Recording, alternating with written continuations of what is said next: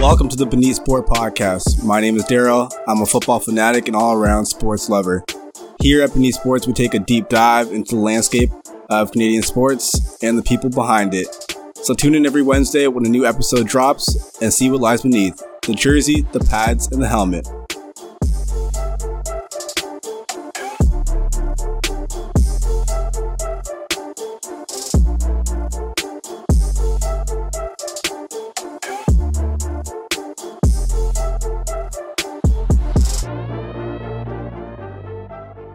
Welcome to another installment of the Beneath Sport Podcast. My name is Daryl, and today I have the pleasure of introducing a very special guest. She's a former athlete at Wilfrid Laurier University. She is a strength and conditioning specialist and the founder of Training to Excel. Please welcome Elena Luciani. How's it going, Elena? Thank you. Thank you so much for having me. I'm pumped to be here. No problem. I guess we can go where it all started, Oakville, Ontario. Let's talk about it. Yeah, so I grew up in Oakville. I picked up sports at a very young age. I come behind two older brothers, so they were quite the athletes as well, and everything they did, I wanted to do too. So I played a lot of different recreational sports, but as I got a little bit older, basketball seemed to be the one that was my first true love, I guess. The one, I think my skill set in that was far beyond what it was in other sports. And I do think being involved in sport and excelling in a sport really gave me a lot of confidence in different areas of my life. And I absolutely thank sport for the opportunities that I have today. So I'm excited, and I'm sure we'll get into this, but I'm excited where sport brought me and how I can still contribute to it in some way. And it really, really has shaped me into the person and the coach I am today. Yeah. I think coming from like you said, you had two older brothers. How much did that shape you in terms of how you want to go down in sports? Huge. And I actually give them a lot of credit for getting into the strength and conditioning side of things, because when they were in university, they both played football at Laurier. Okay. I was still in high school, and I was just starting to get really serious with basketball, and they were the ones that encouraged me to start putting in some work off the court. I was really good at going in the gym and putting up a ton of shots, and I remember I would go for runs and dribble a basketball for like 5 kilometers, but I wasn't doing any strength training, and I didn't think much of it. I thought it was just the skill work I had to do. And they were the ones that encouraged me to get in the gym and to start thinking about things off the court and how it could contribute on the court. So whether they know this or not, but they were huge contributors to me going into the strength conditioning side of things and understanding the importance of taking care of your body as an athlete. Yeah. So when you stepped on the campus at Wilfrid Laurier, did you know at the end of it you wanted to go into that strength and conditioning route of things, or? You know what? I chose kinesiology because I wanted to be involved in sport in some capacity. So in high school, I knew, I didn't know what exactly, and I didn't know what it looked like, but I knew it was sport that I wanted to be involved in. And it was in about my second year that I really started to think about coaching and training and the strength conditioning side of things. So I'm fortunate that I found that relatively early on, because I feel like when I started my kin degree, everyone asked, do you want to be a phys ed teacher or a physiotherapist? Yeah. And there's nothing wrong with either of those career paths, but I'm like, there's got to be more options than just those two. So I fortunately got a really great opportunity working at a training facility in Burlington. So when I came home for during the summer, I actually worked at this training facility, and that's really what lit the fire for strength and conditioning. And then from there, I just geared all of my classes towards that and really kind of geared my career path towards strength and conditioning. And like I said, that happened relatively early on. So I'm really fortunate it did. Oh, that's good. I think sometimes a lot of people graduate university and it's like, oh, now what, right? But I think the fact that you're able to kind of figure out a focus for it a little bit early on is definitely helpful, right? Yeah, very helpful. And that's what I try to share with, if I speak with any kinesiology students now. I work part-time at McMaster, so I speak to a lot of kin students, and I always try to remind them, you don't have to know what you want to do. Like, now's your time to figure out if trial and error things, work in a physio clinic, volunteer at a high school, coach a basketball team. Like, now's your time to figure it out, and you won't know until you actually get into it and try it. Yeah, and I always say the same thing. I think people don't realize, they always feel like if they maybe talk to someone in a certain profession that they're bothering them or whatever, but people love to talk about what they're passionate about, right? So along those lines, like you could ask somebody, hey, do you mind if I shadow you for a day? And they're most likely inclined to be like, oh yeah, like come show you all about, and because it's what they do day to day, right? They would love to talk about it and show you the ropes. Absolutely. I always have an open door policy. So whenever I meet a young student or a young coach, I always want to create opportunities for them, even if it is to just shadow. They don't necessarily have to kind of dive head first and be coaching and be super involved, but even just to be in the environment and see what goes on, I think it's super helpful. And I'm a very kind of kinesthetic learner. I learn by doing things. And so it was really helpful for me to actually have experience in the gym. And that's when the switch flipped for me. That's when I was like, this is exactly what I want to do. This is amazing. But I wouldn't have known that unless I tried. So you're absolutely right. You should always ask, and a lot of people, definitely have their doors open for people to either chat with or kind of show them the way. Yeah. So so going back to the time in terms of you being at Laurier and like hooping at Laurier, obviously you go from hooping at Laurier to transitioning to strength and conditioning. How was that transition like? Because that is always difficult, switching identities in the sense, going from being an athlete to not being an athlete. Yeah, and I'm not going to lie, I really, really struggled with that. And I think one of my initial reasons for getting into strength and conditioning, I think, was to be able to, as I mentioned, stay involved in sport. But I almost think at one point I so quickly was like, okay, I'm Elena, the basketball varsity athlete at Laurier, and now I'm Elena, the strength and conditioning coach. And I'm very fortunate that I had something to kind of shift my focus onto, but I also don't think I gave myself the time to actually figure out like who I was without those titles. And I think that's a kind of a scary part that I avoided for a really long time. And I think it's still something that I'm working through, and I go to therapy and I have all these different tools in my toolbox now to help me work through that. But it's a very real struggle for all athletes. My husband was also a varsity athlete at Laurier, and same sort of thing. It was really challenging to go from having this full schedule of games and practices and workouts and being, a well-known name on campus, and being this part of this, this team, which for so many of us is so important, to not having those teammates every day and not having that structure and those things in our schedule. And just beyond that, I know for me personally, I drew a lot of confidence from my athleticism and my skill as an athlete. And so I'm not going to lie, like at some points it kind of scared me a bit, because I'm like, oh my gosh, I don't have basketball anymore. Like, what do I have? And then I attached myself to being a strength and conditioning coach. So now I'm really trying to work on, like, yes, I take a lot of pride in my title as a strength and conditioning coach and as an entrepreneur, but I'm also a human, and I'm really proud of the human I've become. And it's taken me, into my 30s to kind of figure that out. But I wish this was more of a conversation for more athletes. Yeah. And I don't necessarily have the answer of like how to avoid it, because I don't think you can avoid it. I think it's something that you have to face head on and work through. No, like 100%. I don't think it's just like a sports thing. I think it's just a culture thing overall. This culture of like you said, that you're used to having all these appointments, having these training sessions, being a full-time student on top of that.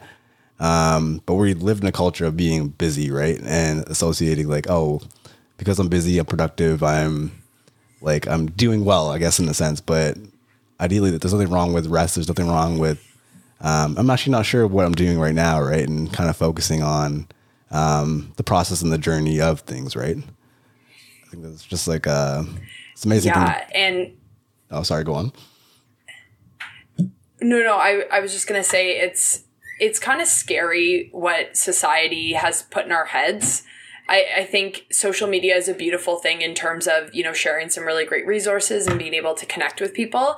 And I do think that there's a side of social media that is very much like, this is the reality and these are things that are important and rest is important. But there's still very much this like hustle culture vibe, especially in strength and conditioning. And sometimes it's unavoidable. Like there were definitely times in my journey that balance wasn't really a thing. And I'm so grateful to have gone through that because it's taught me how to set boundaries now that I've been in this career for almost 12 years.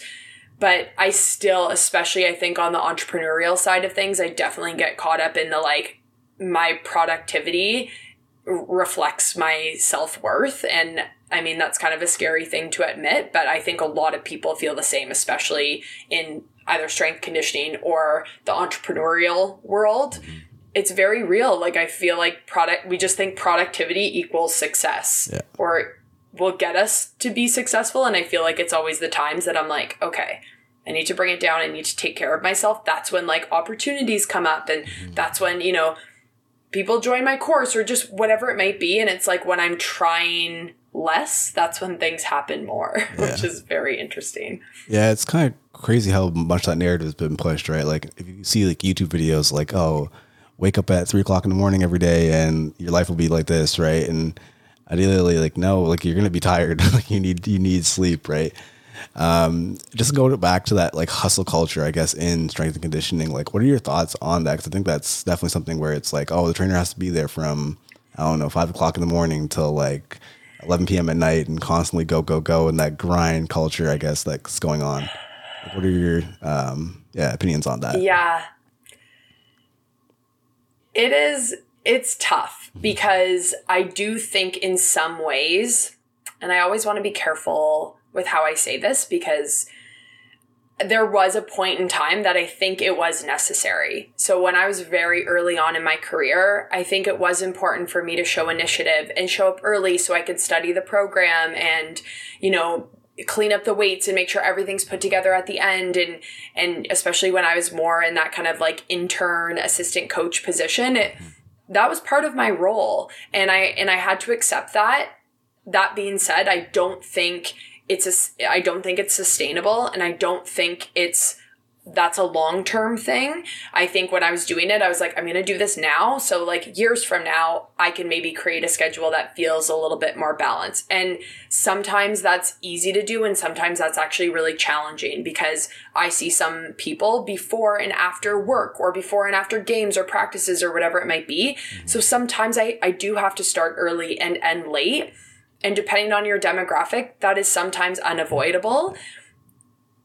That being said, I am trying to create more of a balance because I know that I'm a better coach and I'm a better practitioner when I sleep enough and when I take time to fill my cup. And I know that sounds so cliche, like you can't pour from an empty cup, but like over and over again, that lesson is so apparent to me. And so, as I mentioned, I think as a young coach, sometimes it's like, it's okay to have to put in a couple extra hours, especially if you want to like be a sponge and soak everything up.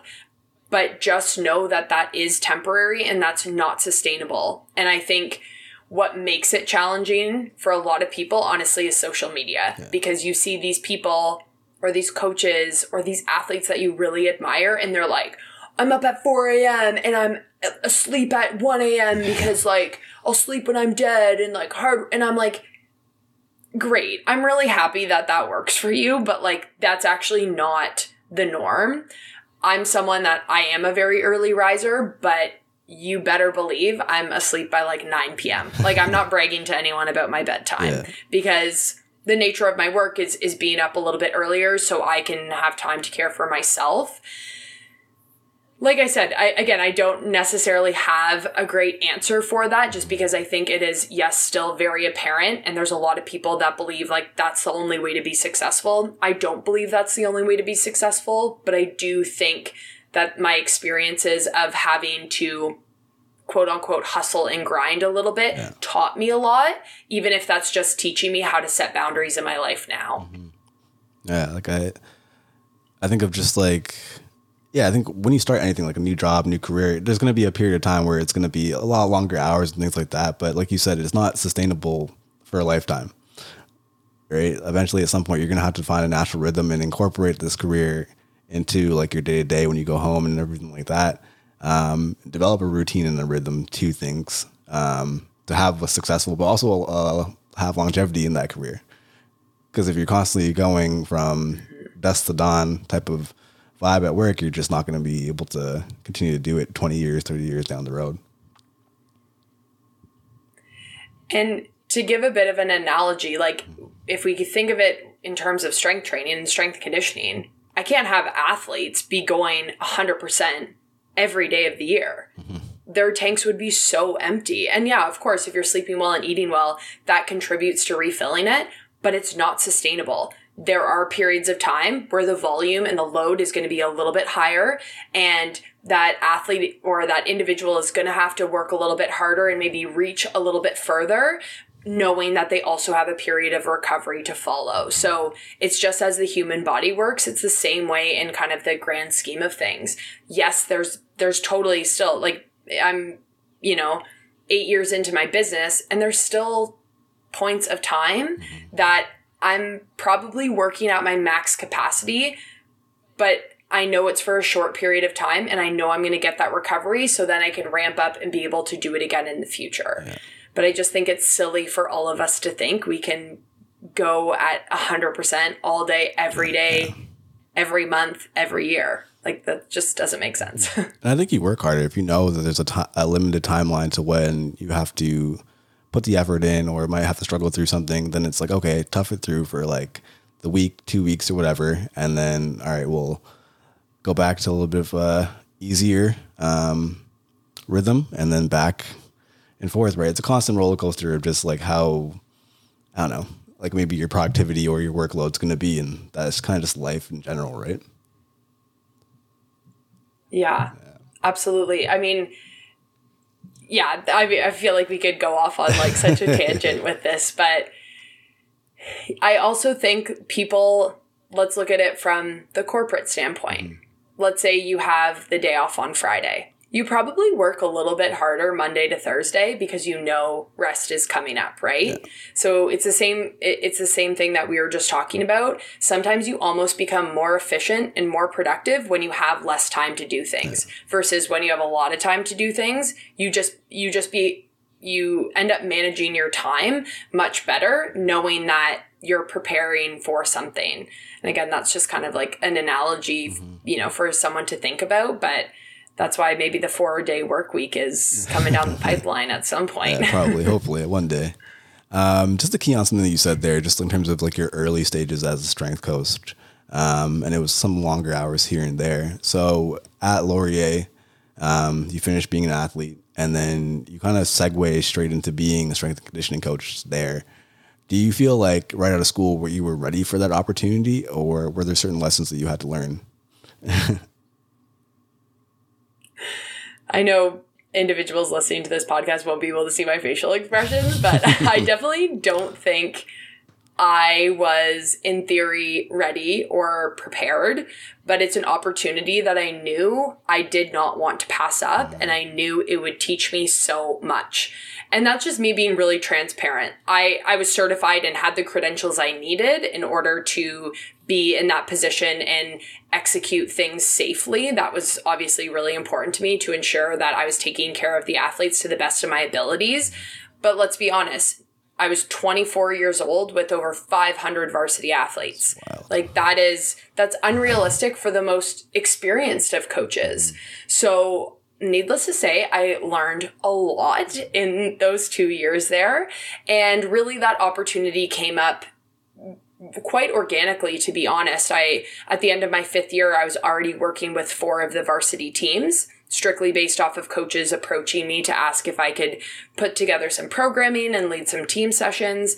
And then it just kind of snowballed into me creating a business plan and a proposal and pitching it to the athletics department, which I'm so grateful that they said yes, because as much as those 2 years were very, very challenging, I'm not going to sugarcoat that. It was very, very challenging for me, and it took a very big toll on my mental health, and part of why I decided to go and pursue my master's after those 2 years was because I was very, very burnt out, to the point where it was very much affecting my mental health, and it was no longer safe for me to continue at that pace. And so I'm very grateful for my time at Laurier. And like I said, I learned so much. And as I mentioned earlier, I'm a kinesthetic learner. I learn by doing. So to jump headfirst into an experience like that was a no-brainer for me. I'm like, well, I'm going to learn something. And so it wasn't perfect, but I'm really proud of myself for saying yes to that, because I could have easily said no just out of safety, right? Just being like, that's the unknown. I'm scared. I don't know what will come of it. And instead I was like, hell yes. Let's do this. We will figure it out. Yeah. So it was messy and there was a lot going on, but I connected with so many amazing coaches, so many amazing athletes, a lot of which I keep in touch with to this day. And it taught me so, like, when does a 24-year-old female, I should say, because I was hired to work with Laurier football. I was working with men's hockey. I was working with all these, both men's and women's teams, but I mean, that was a priceless experience. So I'm very grateful for it. Was I prepared for it? Absolutely not. Yeah. But I survived it and I grew a lot from that. Yeah. I think one thing you keyed on there is just like the female aspect of it. How's that changed, I guess, over the landscape of strength and conditioning? I'm thinking of Laurier right now because I know strength and conditioning coach there just recently changed. I can't remember her name off the top of my head. But yeah, like that's becoming more of the norm right now. Like, how do you see that happening? Like, just like the female like influence in that field. Yeah, so I'm so happy to be able to look around now and see a lot more females in positions in strength and conditioning, whether that is in a collegiate setting or in the private sector. I think in the last even, 5 to 10 years, we've seen a lot shift, because when I was working at Laurier, I was one of very, very few. So I remember going to the OUA strength and conditioning coaches meetings, and it was myself and maybe 2 or 3 others. And I will say the strength and conditioning industry is still very dominated by men. And that's something that I'm really trying to be an advocate for, to see not only more women, but just more diversity in general. Because I'm getting kind of sick of like, it's just all coming from middle-aged white men. And I mean, of course, like, things take time to change and society takes time to change, but I also just would love to like hear from other perspectives and hear from other voices, because every time a conference is launched, it's like the same, 15 to 20 coaches that all look the same and they all have the same experience. And so I'm excited for where strength and conditioning is going, because I think we've seen a lot of momentum in the right direction, just even with like mentorship opportunities, or there's like, positions that are opening up strictly for females, things like that. So I'm excited to see where it goes, but it was definitely lonely at first. But I think because I grew up with brothers and I grew up, always playing sports with my brothers and their friends. And it's, when I entered the quote unquote boys club, like I actually kind of fit in like that. I did like that energy, but I also loved when there were other women in there, because there's a lot, and even just working with female athletes. And there's a lot of research coming out now about training and the menstrual cycle, which is like a whole other ballgame that even a lot of women don't know a lot about. It's important to have advocates for these female athletes so we can ensure that we're taking care of them to the best of our abilities.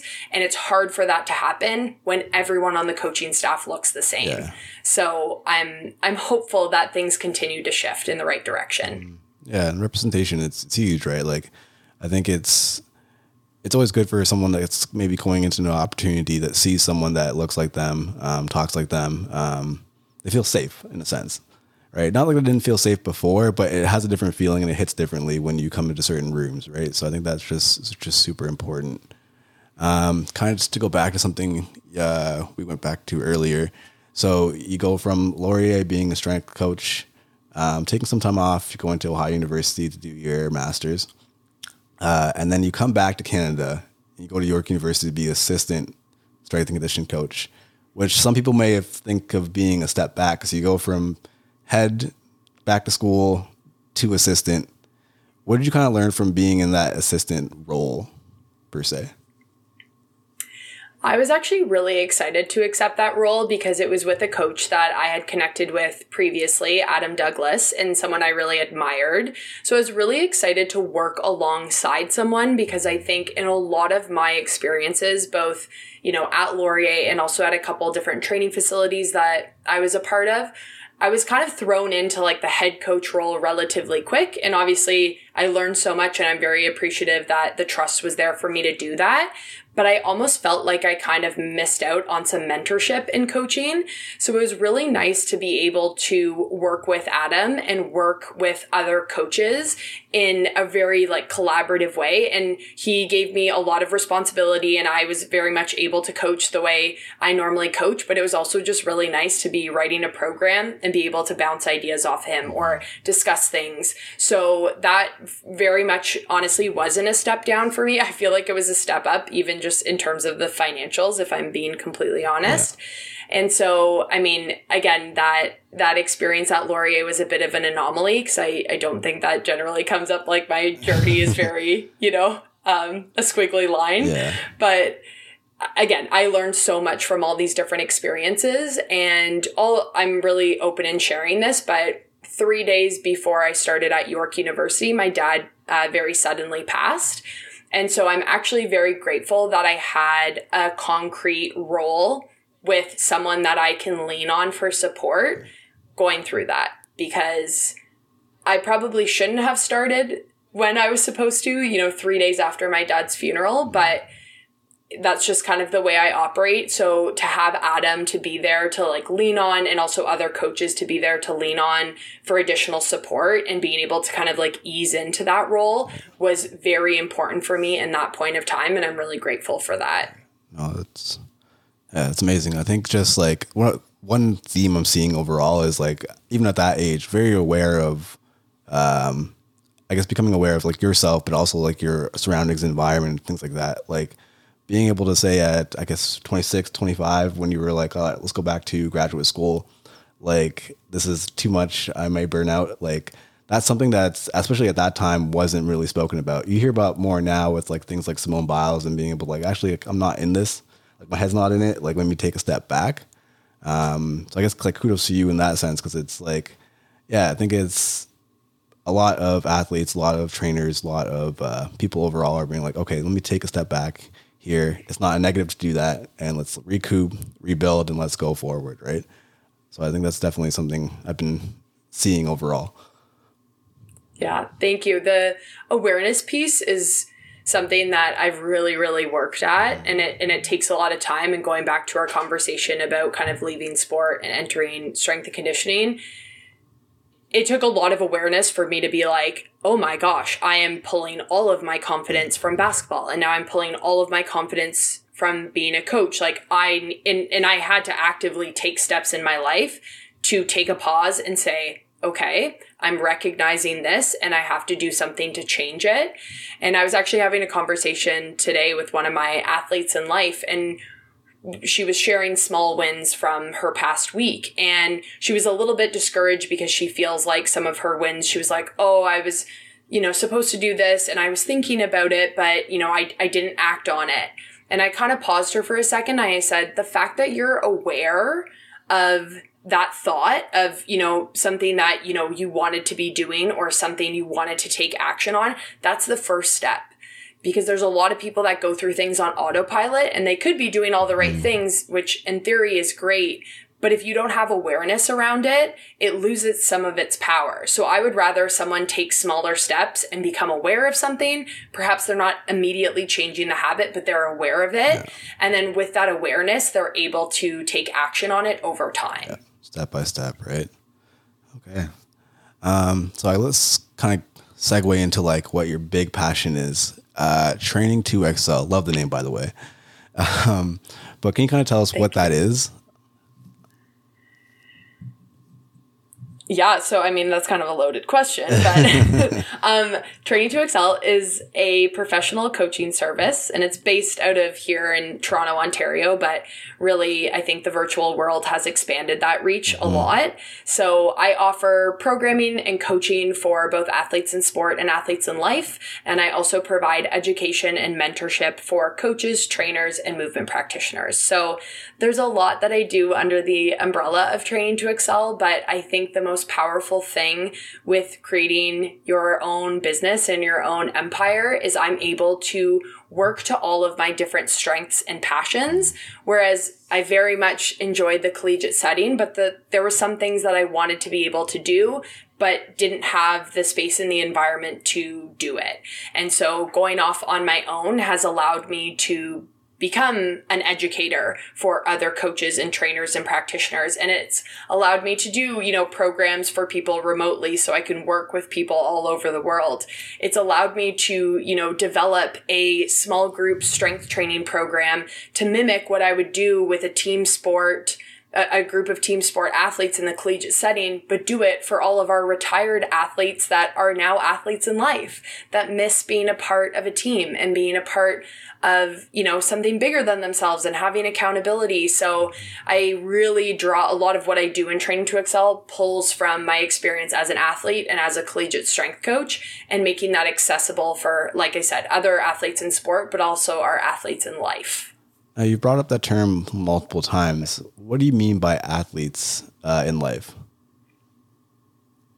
Yeah, so I say that everyone is an athlete in their own right, and I don't think you need a distinguished playing field to call yourself an athlete. I think it's more of a mindset. I think it's more about the discipline that you have to take care of yourself and perform at your highest level.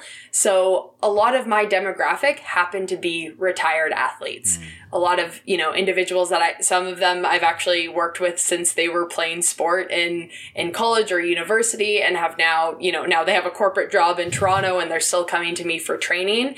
But I think it's important that everyone gets to experience what it's like to live as an athlete. And like I said, it's more of a mindset. It's more about how you're taking care of yourself, how you're performing at your best in school, in work, in life, and being a part of a team. I think, like we talked about it at the beginning, being a team sport athlete is one of the things that is most special to me when I think back in my last, 33 years, was being a part of a cohesive unit, and we're all working towards a common goal. And I want to provide that experience, and I want to provide that setting for people that used to have it, that miss it, and people that maybe didn't have access to that. So like I said, I like to refer to everyone as an athlete, my athletes in sport and my athletes in life. Some of my athletes in life have never played a sport before, and that's okay. Yeah. And some of them, like I said, are currently still participating or maybe used to participate. It's more about the vibe, if that makes sense. Yeah. No, that makes sense. I think, like, for myself, I grew up playing football, and I always tell people, I'm like, you can't get anything from outside of like that brotherhood, that camaraderie, right? Playing that type of team sport. And I wish everyone kind of had that feeling of like, yeah, you're always pulsing towards like this one singular goal. Like, you guys are meeting in the off season, you guys are meeting at over the summer, tournaments on the road, roommates, and there's still guys I played football with that I still talk to this day, right? Those type of those environments, those friends and everything like that. And I think it's just to try to like emulate that vibe. Difficult, but I think it's something that is very unique, and I think it's something that I feel like everyone should experience in a sense. Yeah, absolutely. I mean, you even said it, like, I think back to some of my teammates that maybe I don't talk to on a daily basis, but when I do, it's like we picked up exactly where we left off. It's so special in that sense, the relationships that you have with teammates, just because, you go to battle together, right? Like you go through so much adversity. You've also, go through so many highs and lows, and you work through it together that never really leaves you. And like I said, I want to try to provide that team environment and that team culture to individuals that, like I said, used to have access to it or have never had access to it.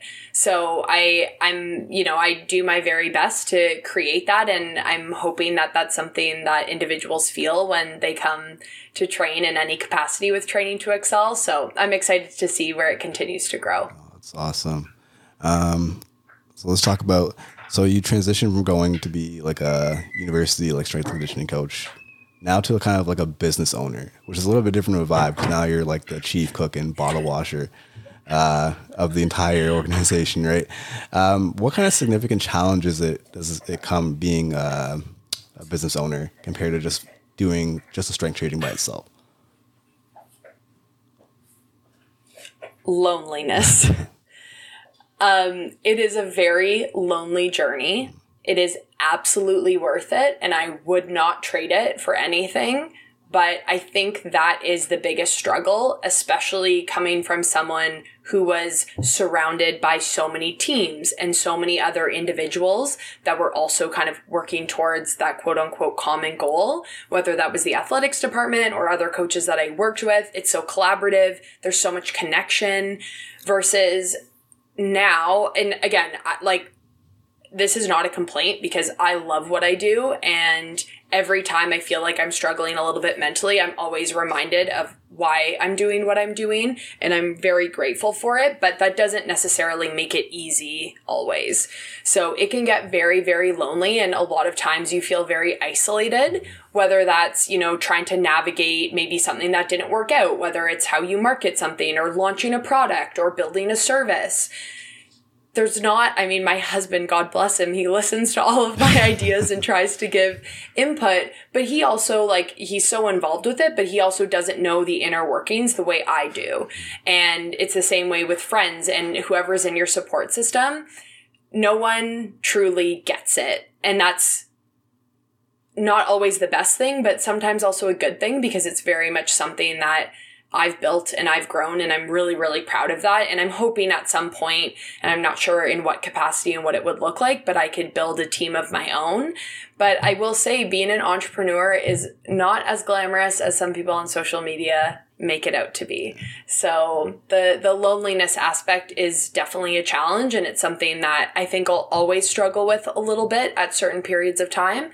But again, I'm super grateful for the experience, and I really wouldn't trade it for anything. Yeah, that's interesting. So it's not the answer I thought that was going to come. I thought it was going to be more just trying to balance everything. But I think, it's like you're balancing everything, but you're also balancing everything by yourself, right? And having to factor that in. And you don't have, when you work in a corporate setting or if you work in a university, there's other departments that you have to collaborate with. There's people to go to, upper management to talk to, and then now you're now the upper management, and now you're talking to yourself, right? So I think it's definitely interesting, but obviously, hopefully, you have that flexibility that you didn't have before. Yeah. And I think when I was referring to the loneliness, it absolutely ties in everything you just shared. So it's, when you're trying to navigate a dilemma or a challenge, it's there's not someone that's reach out to HR or reach out to this person and they'll help you. When it comes to my finances, this is something that entrepreneurs definitely don't talk about, or society doesn't really talk about, but I have to think about how I'm investing for my future versus when I was at York. Conveniently, a nice chunk of my every paycheck would just go into a savings fund, an RRSP, and a LIRA, all these things that I've now had to learn on my own and figure out how I can do that for myself. So it's not only am I constantly trying to improve as a coach and as a practitioner, I'm also trying to improve as a business owner and streamline things and make things work and automate things. And so I think that all kind of ties in with the loneliness aspect. Yeah. 100%. So talking about your business, you're from Oakville. So you go to Ohio and you come back to the Oakville area, but you decide to grow your business in the city in Toronto. What was the decision beside that to kind of settle roots in the city and grow your business from there? Yeah, so I mean, I think it's an easy answer to say that there's a lot of opportunities being in the city, just sheer volume of people and different outlets and different gyms and environments and spaces. And not to say that Oakville doesn't have that, because I actually coach in Oakville 2 days a week because I have a handful of people in that area that I still work with. I think moving to Toronto was more from a personal side of things that I think impacted my business in a positive way. So my husband and I, about 5 years ago decided to move to the city, and we thought, to be honest, it was probably only going to be for a couple of years. We were like, yeah, let's just have some fun living downtown. And then we really fell in love with it. And we're now in an area where we can absolutely see ourselves staying for the long term. And it's really special to be able to grow a community in an area and see those people, day to day, and run into them when you're walking down the street. And again, not to say that wouldn't happen in Oakville, but I just think the city, you're walking distance to so many awesome things. You're surrounded by so many people, which not everyone loves, but I seem to like it. Yeah. And like I said, there's definitely, there's aspects of Oakville that I love going back to. My mom still lives there, so it's really nice to be able to go. And it feels like I'm going home. Like, it feels like it's kind of bringing me back to my childhood a little bit. So it's almost nice to have that separation. Like, I still have that place to go back to, and I now have my own environment to grow in. So, like I said, I still coach in Oakville, and the nice thing about the city is that it's so much access to different things and to different places. And a lot of what I'm trying to do with my business in the future is grow it in the virtual sense or in the online space, because I just think the reach is so cool when I'm able to work with someone on the East Coast or the West Coast or in the US or, across the pond or whatever it might be. I think that's a really cool way to be able to scale a business. And so as much as I love being able to grow in one area, I'm also looking to grow much beyond, the GTA. Yeah. Yeah. I think that's one factor that kind of COVID brought in. A friend of mine, he's a dietitian in the Toronto area. I actually had him on a previous episode, but he was basically it sucked. I couldn't really see anybody in my clinic at all. But then, boom, I got an email from Ottawa. But now, boom, I got an email from Windsor of people oh, I want some nutritional help. Can you please help me? And he's like, now my reach is so wide just by being able to do it virtually, right? So he's like, yeah, I have the city of Toronto here, but also I'm able to stretch out to different places. So it's kind of crazy how things have shifted overall, just from a business mindset. Yeah. And what's interesting is I actually was always trying to grow the online side of my business. In my mind, it was because I was at some point I'd love for my husband and I to be able to travel for a long period of time and not have to just rely on changing all my sessions and be able to work from a different place. And then when the pandemic hit, I thought, oh my goodness, I already have so much in place to kind of move into this virtual space, because this is what I was already working at. So I think I just kind of took that and allowed it to snowball in an organic way. And I'm continuously trying, looking at how I can grow in different ways and try to improve. But I think the virtual space is pretty special because you're able to bring together a group of individuals that might not be able to all be in the same room at the same time in person. Yeah. No, it's 100%. And kind of just to bring everything together. So we've talked about so many things in terms of being an athlete, being a coach, being a business owner, which are a lot of labels, but beyond those labels itself and beneath that, outside of the realm of athleticism and strength and conditioning coaching and everything like that, who is Elena Luciani outside of all that? I recently heard the quote, "You are who you were at 5 years old." And I think I can really relate to that because I'm quirky. I'd like to think I'm a really kind of outgoing individual. I love spending quality time with people that I love. I love lip syncing to, 2000 pop hits. Yeah. I know this isn't a pretty sentence, but I think that's something that I'm still navigating and still trying to figure out. But I often think of who I was as a kid at 5. And I think as I get older, I'm almost growing back into that person. the one who's a little bit more carefree and, like I said, like remembers the lyrics to all these ridiculous songs and will use anything as a microphone and just wants to have fun and feel joy and bring joy and impact people in a really positive way, whether that is in my professional setting or in a personal setting. Right. It's like, I love giving hugs. I love building Lego. I love, like, you know, and I think, to be completely honest, just in the season of life I'm in, I don't have a ton of time for hobbies, but that's something that I'm working towards incorporating a little bit more. So I know that maybe wasn't the most like streamlined sentence or answer, but I feel like I'm becoming who I was at 5 years old. And honestly, 5-year-old Elena was pretty cool and she was a bit of a riot. So hopefully that's what's coming back. No, that's great. I think it reminds me of like more of a biblical term, but like just having like a childlike faith. You're not really worried about like the social norms or if I'm cool or what sweater I'm wearing. You're just like, oh, I like this and I like to do that. I like to do this. And you're just asking a bunch of questions and there's no shame really. You're just doing whatever you want to do. And, sometimes I think a lot of adults need to be, myself included, reminded of that. And like, oh, how can I walk that out like day in and day out? Yeah. Yeah. 100%. That's actually, you nailed it. That's exactly who I want to be. It both in and outside the professional setting. I want to just be myself and I want to make sure that I do the things to take care of myself and take care of the people around me. And sometimes that's, you know, just chilling on the couch and watching Marvel movies with my husband. And sometimes that's building Lego and sometimes that's having a good cry. I don't know. There's like so many, you know, so many ways to do it, but just always being my true authentic self. Sweet. Just to kind of wrap things up, we're still kind of in the start of 2023. A mentor of mine always does this thing at the beginning of the year, and it's like, can you basically give a 1-word goal for the year? So what would you put as your 1-word goal for the year and why? Abundance. I do this as well. So my word for 2023 is abundance.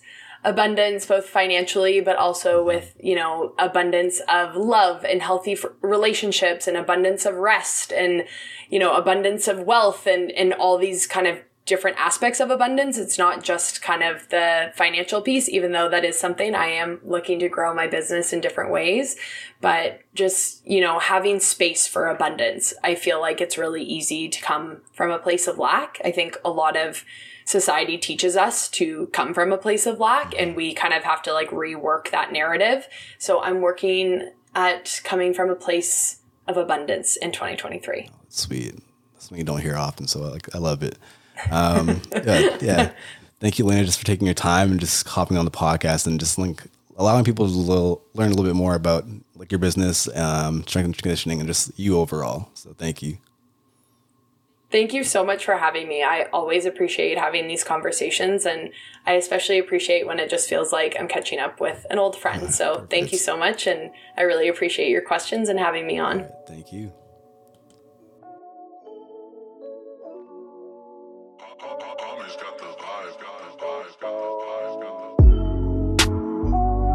Thank you for listening to another episode of the Beneath Sport Podcast.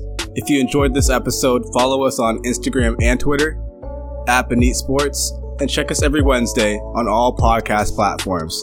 See you in the next one. Deuces.